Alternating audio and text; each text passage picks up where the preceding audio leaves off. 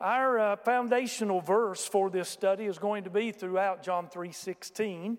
For God so loved the world that he gave his only begotten Son, that whosoever believeth in him should not perish, but have everlasting life. You all can be turning, if you will, to the book of Ephesians chapter 2. We're going to look at verses 8 to 9 again. And I'll do a brief review from what we looked at and talked about last week. Last week, mainly, the study was about looking at the a fiori, that much more phrase that the Apostle Paul uses often in the book of Romans and in some of his other writings. I believe Paul wrote Hebrews. He uses it there. Peter used it one time. Christ used it, but it is a phrase often employed by the Apostle Paul that speaks of something much more than what actually precedes what is being talked about. So we talked about that quite a bit in depth as we were looking at Romans chapter 5, verses 6 through 11. We've known for years as a church that Christ died to save us, and we're going to look at that tonight. We're going to look at Christ's part in our salvation as we move towards the part that the role that the Holy Spirit plays in our salvation, not only in giving it to us, providing it to us, but also assuring that we have it all the way to the end. So we looked at that, and then we just stuck our foot into the door of this Bible study tonight. We looked at Ephesians 2, 8 and 9. We're going to look at that again. We'll look also at John 20 and 31. And we're going to see what Christ did, or his role in providing us salvation that we have. So we're not going to talk about what the Father's role was, although the Holy Trinity, God the Father, God the Son, God the Holy Spirit, had a role in our salvation, and just felt led to the Spirit, the best I can discern it, is to just highlight the work of Christ and the work of the Holy Spirit. Somebody want to read Ephesians 2, 8 and 9 really loud for everybody? For we are saved by grace through faith.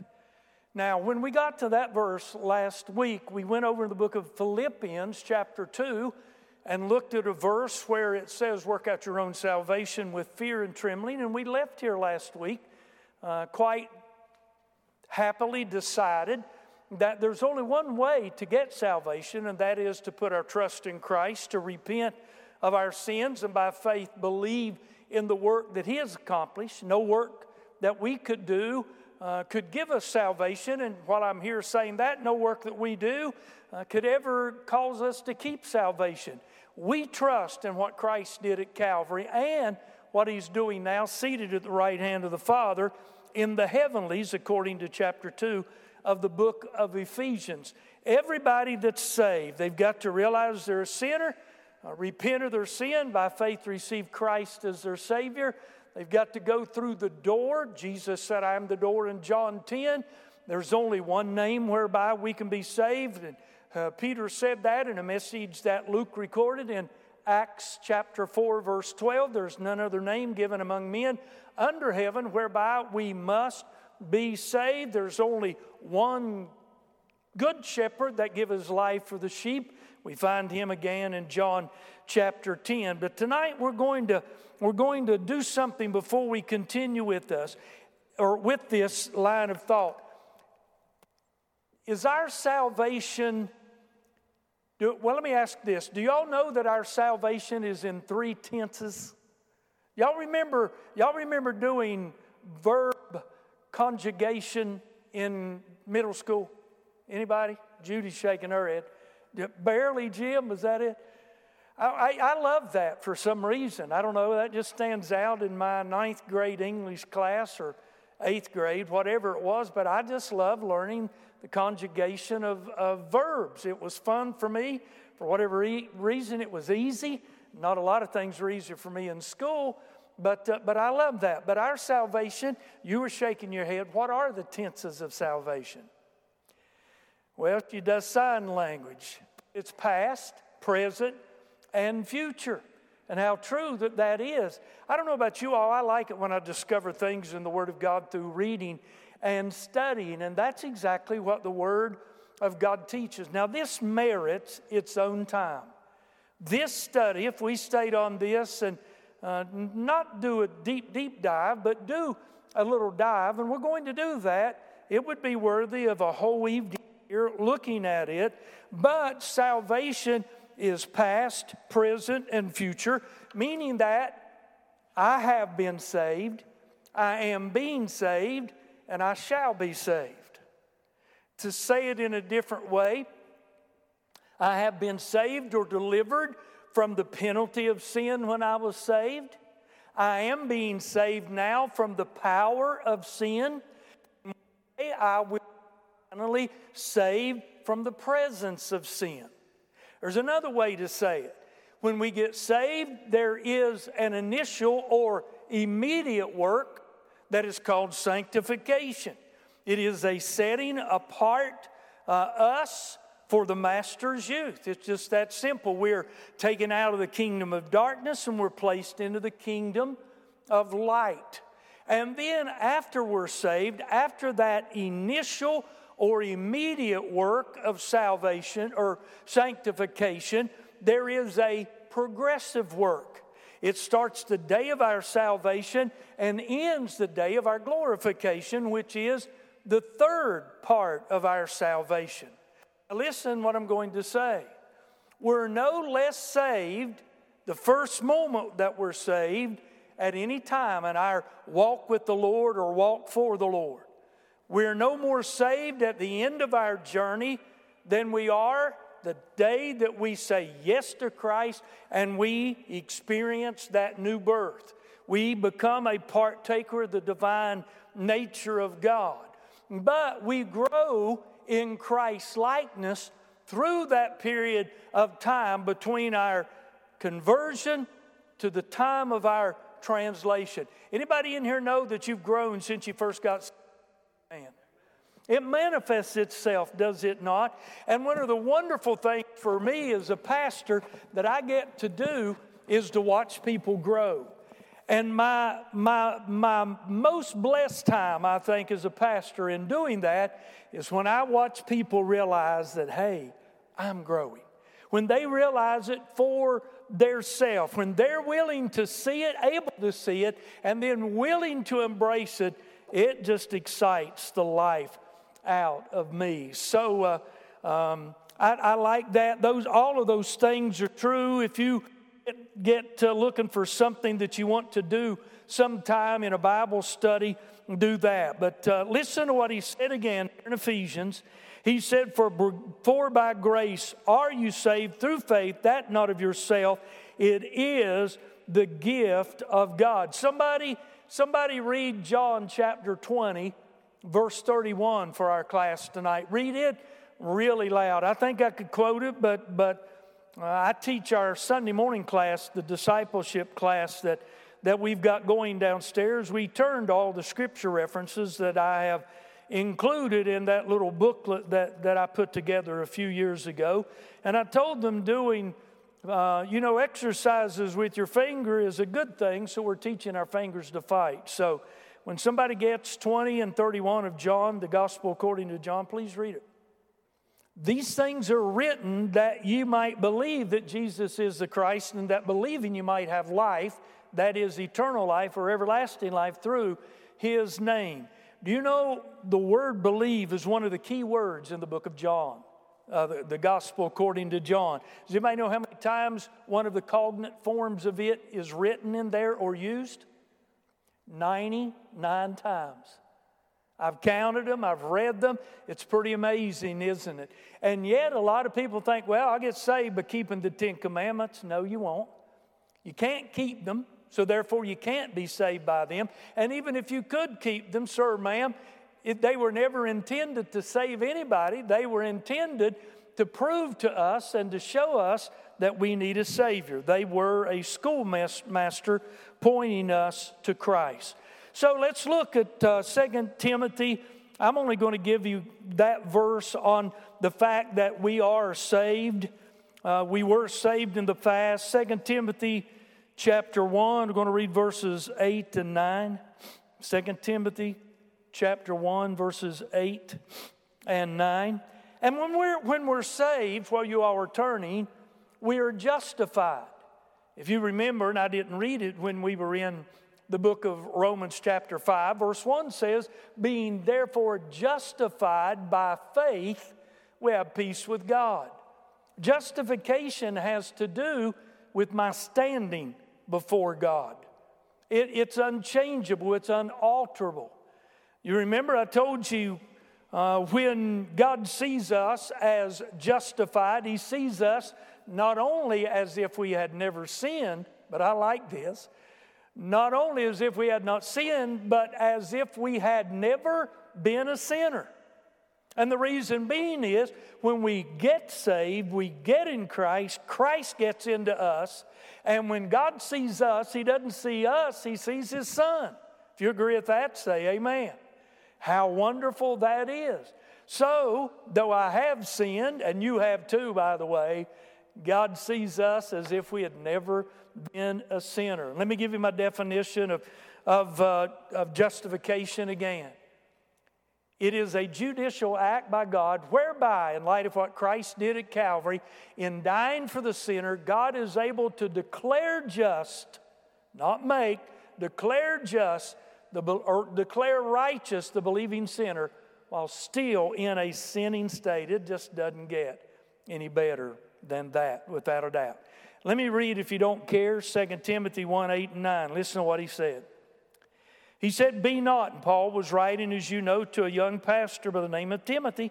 He said, be not therefore ashamed of the testimony of our Lord, nor of me his prisoner, but be thou partaker of the afflictions of the gospel according to the power of God. And watch what he says in the beginning of verse 9. 9, who hath saved us and called us with an holy calling, not according to our works, but according to His own purpose and grace, which was given us in Christ before the world began. God had this plan of salvation whereby any man, woman, boy, or girl on his way to hell could repent of their sin and by faith trust in the work Christ did at Calvary and be saved forever. Be saved forever. So we have a clear statement that God hath saved us. Look, let's look in 1 Thessalonians, that's right next door, chapter 2 and verse 13. Somebody volunteer to read that if you wouldn't care. Chapter 2, 1 Thessalonians, verse 13. And what I'm really wanting out of this passage is the last part of it, but it's all good. And remember now, our salvation was instantaneous. But once we're saved, we are to progress. Again, I want to tell you, I know I'm repeating, but repetition is a good way to teach. We are no less saved the first day we got saved than the last day that we're here on planet Earth. So as we progress in Christ's likeness and in sanctification of the believer, friend, look, our salvation is good from beginning to the end. Who wants to read 1 Thessalonians 2 and 13. Read it loud so we all can hear. Notice the last phrase, which effectively worketh in you, also in you that believe. Now, I don't know Greek cognitions or cognitives or how that they form their verb, and they got some strange things. I mean, like there's a perfect past participle. But there is something that is written in a perfect tense that shows up in words in the King James Bible that end with ETH. Did you all know that? And what it means is that there was something happen, an action taken that resulted in something that continues from that point on. Isn't it amazing? So we'll get to some of that in 1 John chapter 3 when we try to identify who really is saved and who is not. Not that we're judging, that's not our role, but the Word of God does tell us we can look and kind of identify people, whether or not they're saved or not, whether they believe that or not. So we'll look at that a little bit more. That was just kind of a teaser for ahead. But continual thing. See, it's progressive. That's where the idea of progressive goes. It continues, right? The word can be applied in different ways, and we'll see that. But it goes along with the progression that is set forth here. The word walketh that ends in ETH. It is an event or an action that happened that has ongoing, permanent results. It's pretty good. It's really absolutely phenomenal, actually. Now, who all is involved in my personal sanctification and your personal sanctification? In other words, are you doing it by yourself? Watch my little head. Who comes along with you to help? The Holy Spirit does, exactly. Of course, this word doesn't hurt either, but the Holy Spirit does. So, that's a blessing. That's a blessing. And then finally, well, let's look at Titus chapter 2, just a couple of pages over. We're in these books that start with a T, 1st, 2nd Thessalonians, 1st, 2nd Timothy, Titus chapter 3. And I'm going to get verses 11, 12, and 13 because they go together. Actually, Paul teaches us here that there is a past work of grace, a present work of grace, and a future work of grace. That goes along with our instantaneous sanctification or progressive sanctification and our complete sanctification, past, present, and future. Are you there? Say amen. He said, for the grace of God that bringeth salvation hath appeared unto all men. He's talking about Christ when he manifested himself in the flesh, lived among man, died for man, was buried, and came out from among the dead, never to die again. So there is a past work of grace, but he doesn't say it stops, it continues. The word teaching, you see the continuing aspect of teaching us that denying ungodliness and worldly lust, we should live soberly, righteously, and godly in this present world. So that goes right along with us, regardless we're 1 day old or 10 years old or 50 years old in the Lord. And look where it ends in verse 13, and I'll probably read the rest of the chapter just because it's good.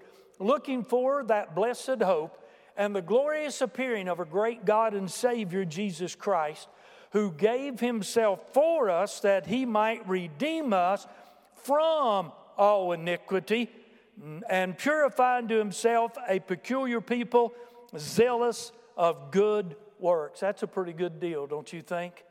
So we have a past, present, and a future work. And then the future is, let's turn to 1 John first, please, and look at chapter 3, verses 1 and 2. I like this. 1 John chapter 3, verses 1 and 2. And if you are one that can memorize your scripture or you like the challenge, I'd challenge you to get chapter 3, verses 1, 2, and 3 down in your heart. They're really good. They'll be a blessing to you. Without a doubt, they'll be a blessing to you. Somebody like to read verses 1 and 2 here for us? Isn't that shouting ground right there? He said, behold, what manner of love the Father bestowed upon us that we should be called the sons of God. Present tense. The sons and daughters of God, ladies, okay? We're talking about his family. And 1 John is a very, very intimate epistle. An intimate letter that he wrote to his family, to his children.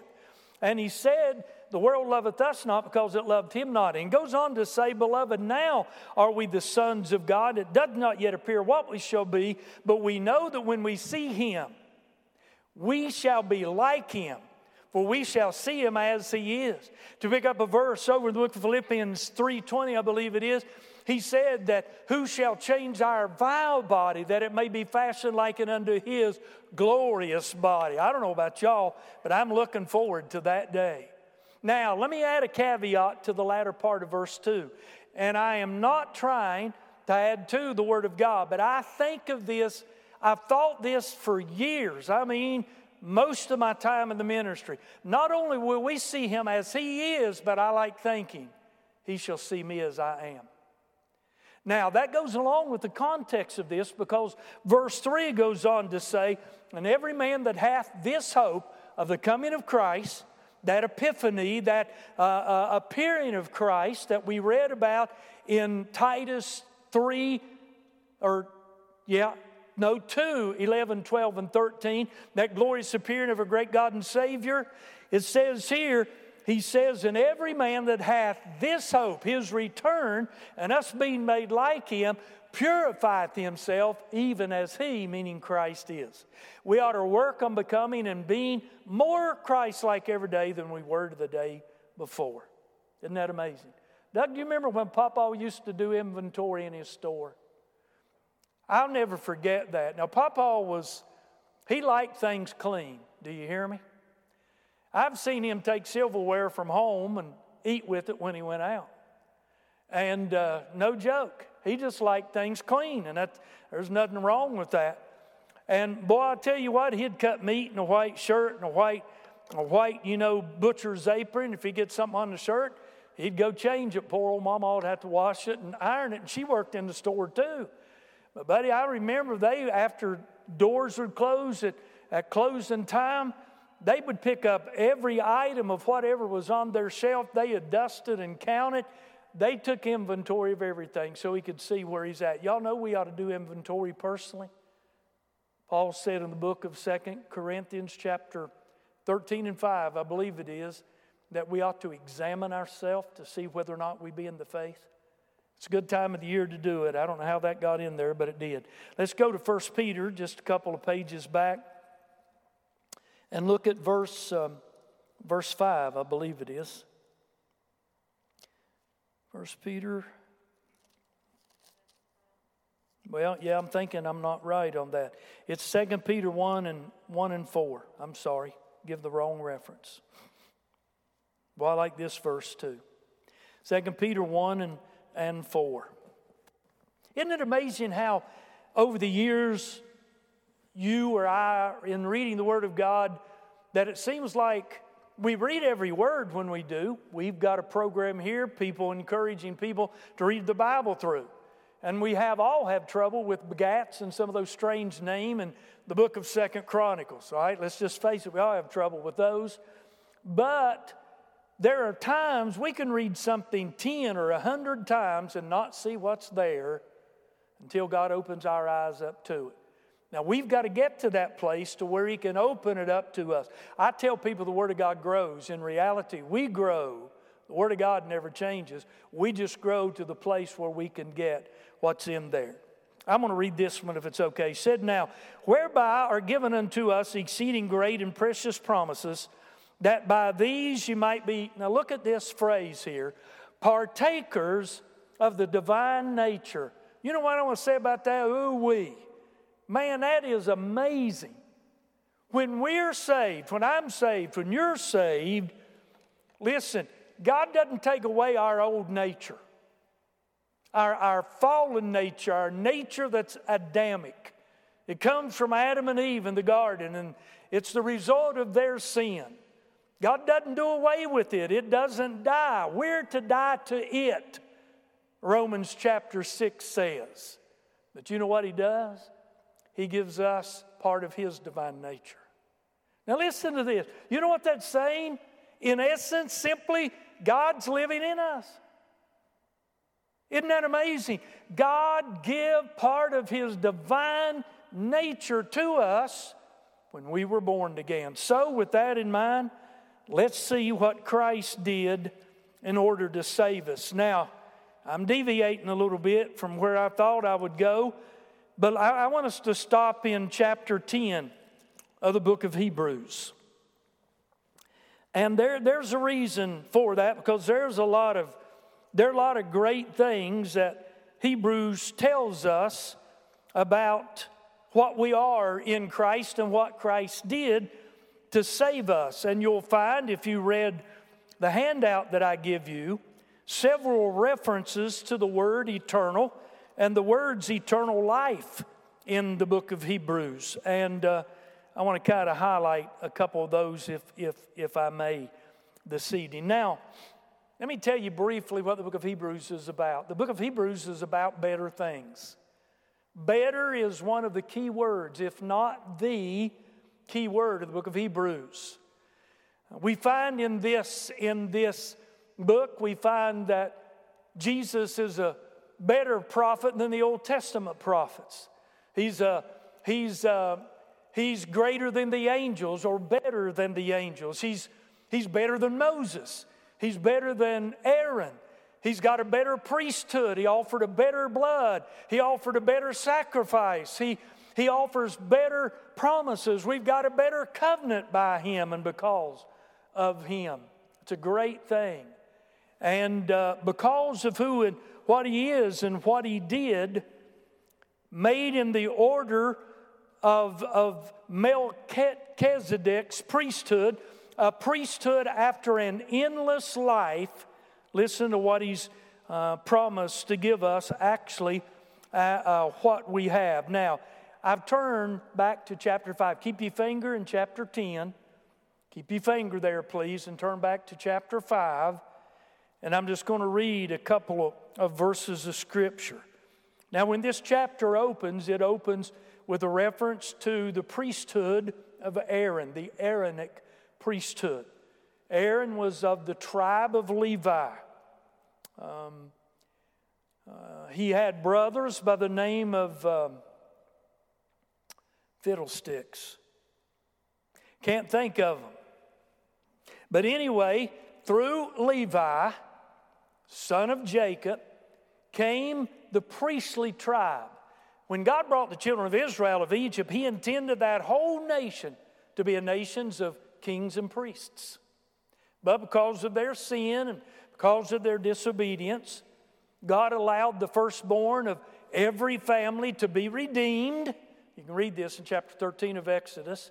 And instead, He chose the tribe of Levi to be the tribe of the priesthood, the tribe out of which the priesthood would come. So He introduces us to Aaron and his priesthood. He said maybe in verse 5 or 6, no man taketh this honor to himself, save he that is called of God, as was Aaron. But look at what he goes on in 5 and following. So also Christ glorified not Himself to be made an high priest, but He that said unto Him, Thou art my Son, this day have I begotten Thee. Now, that's a quotation from Psalm 2, and that I have begotten Thee phrase does not refer to His virgin birth. It refers to His resurrection out from among the dead. As He saith also in another place, Thou art a priest forever after the order of Melchizedek, who, when he had offered up prayers and supplication with strong crying and tears unto Him that was able to save him from death, and was heard in that he feared. He's talking about Christ praying. He's talking about Christ crying. He's talking about Christ lifting up His voice in the Garden of Gethsemane. He was heard and delivered. Now let me give you all something to think about. I've not challenged you too much tonight. I believe with all of my heart, while Jesus was in the Garden of Gethsemane, hours before Calvary, before His crucifixion, Satan did his best to kill Him there. Believe that thought of my heart. Christ wasn't praying to be relieved from going to the cross. He said, for this hour was I born, and for this cause came I into the world. He wasn't afraid of Calvary. He didn't like to drink the cup that had my sins and your sins in it. Couldn't imagine what a holy God experienced when He partook of my sins. Can you yours? Man, I can't go to the depths. I can't even hardly get any cream off the top of that. It's so deep. But I believe that thought of my heart. I believe the devil did his best to kill Him in the garden. I believe that's one of the reasons Peter, James, and John couldn't stay awake either. It had to be something that Christ had to fight for Himself, He and the Father. But it goes on to say, though He were a son, yet learned He obedience through the things that He suffered. And watch this, and being made perfect, talking about Christ, and is also providing us a perfect salvation, by the way. He became the author of what kind of salvation? Isn't that amazing? That is just glorious. He become the author of eternal salvation unto some of them that call on His name. That's not what it says, is it? On the count of 3, say it out loud, real big and loud so people can hear it. 1, 2, 3, all. Unto all that believe on His name. Now let's go to chapter 10. I'm going to have to hurry to get this in. I'm going to pick it up. Lord, I don't know where to pick it up. I'll just give a little brief opening of chapter 10. In this, he's talking about the beginning of this chapter, sacrifices, and how that under the Aaronic priesthood they had to be repeated not only every year on the Day of Atonement, but every day. Every day, the children of Israel, and in their stead or in their place, the priest would offer a lamb on the brazen altar in the morning and the evening. There was to be a continuous sacrifice there. On the new moons, they had certain sacrifices. On the feast days, there were certain sacrifices. They offered a lot of sacrifices. There were sacrifices for all kinds of different things. And Paul, whom I believe to be the writer of this, is again contrasting the Aaronic priesthood from the priesthood of Christ that was made after the order of Melchizedek. You see, Aaron died. And then Eleazar, his son, who was the next high priest, died. And right on down, friend, to the day of Christ, men died. They had to be replaced. And all of their sacrifices that were according to the Word of God and the will of God couldn't do what one sacrifice of Christ did, and that is to purge us from our sins. And not only that, purge our conscience from our memory of our sins so we can serve God acceptably. That's what this book tells us. So I want to pick it up in verse 6, and I'll read kind of quickly to verse 10. He said, in burnt offerings and sacrifices for sin thou hast had no pleasure. Now that doesn't mean that God wasn't pleased when the children of Israel obeyed. What it meant was it did not satisfy His demand that His righteousness and His justice cried for, a sacrifice that was complete enough to take care of what they demanded so He could forgive sinners like me and you. Then said I, this is the words of Jesus, I come in the volume of the book, of the book. It is written of me to do thy will, O God. Now he said above, when he saith sacrifices and offerings, thou and burnt offerings for sin thou wouldest not, neither hadst pleasure therein, and which are offered by the law. Then said he, Lo, I come to do thy will, O God. He taketh away the first covenant, that he may establish the second covenant. That's unspoken, but that's what it means. Now, hang on. By which will we are sanctified through the offering of the body of Christ. Say it with me, once for all. Somebody ought to be happy about that. Me and you that have put our trust and faith in Christ, we have been sanctified or set apart from sin unto Him forever. We're going on. And every priest, talking about the Aaronic priesthood now, standeth daily in ministering and offering oft-time the same sacrifices, which can never permanently, is the unspoken word here, take away sin.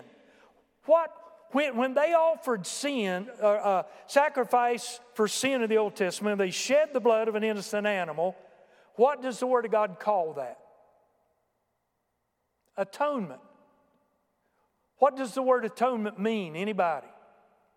It means a covering. Do y'all know what Noah and his three sons, Shem, Ham, and Japheth, smeared on the inside and outside of the ark? It's tar, it's pitch. In the Bible, it's called kafar. You know what it means? That pitch. They put atonement on the inside and outside of that ship. The same word for that pitch, that tar, that sealing, it's a good word, is it not, of that boat for that journey that it was going to make, is the same word that atonement comes from. If y'all ain't getting it, I am. You know what I'm saying? Now, the atonement, though, here's all it did. It never expiated sin or got rid of it.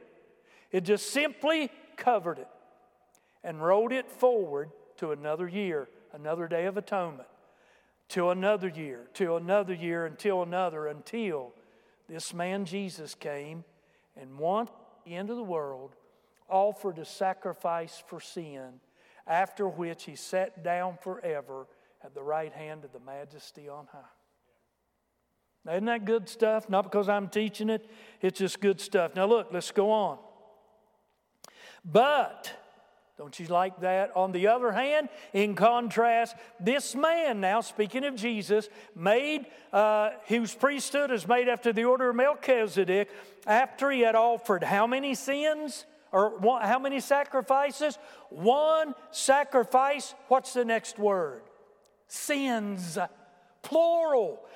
My sins. Your sins. And potentially, friend, the sins of the whole world.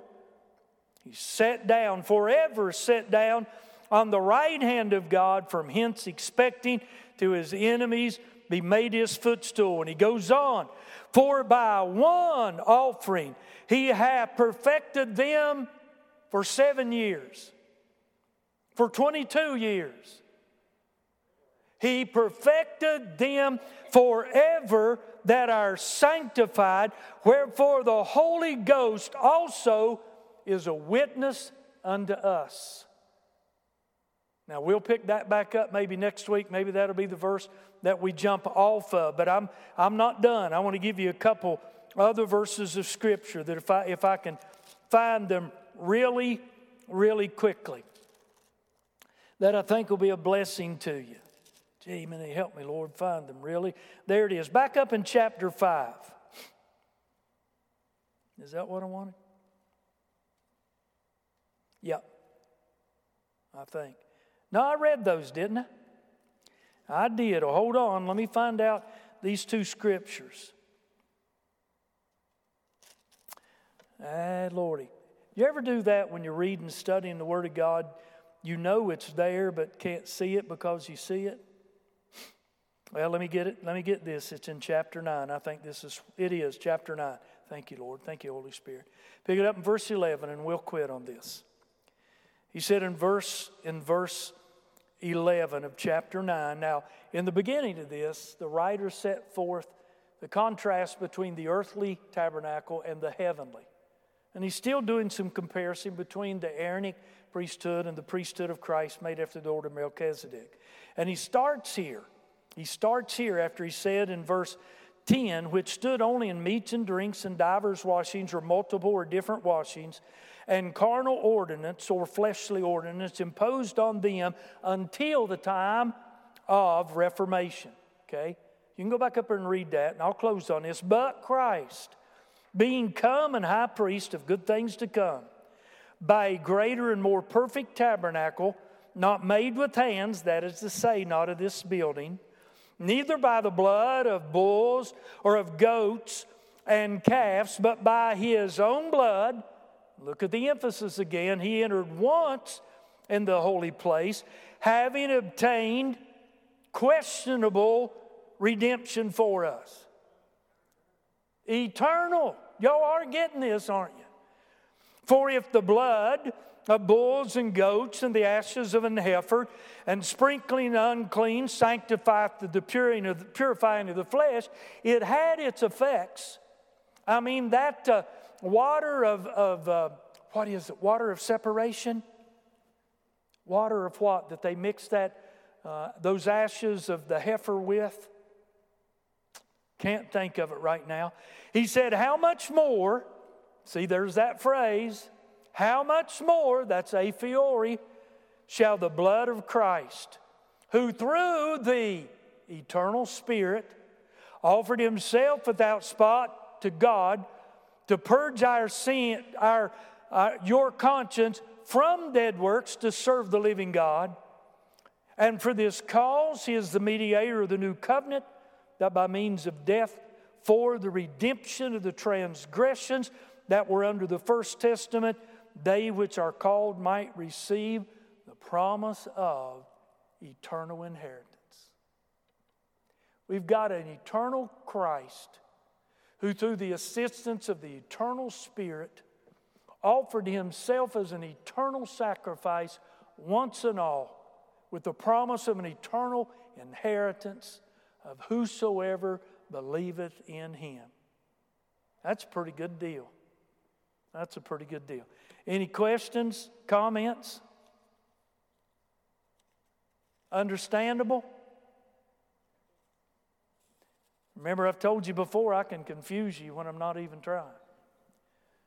All righty, I'm glad you come. Glad folks tuned in. I hope it was a blessing.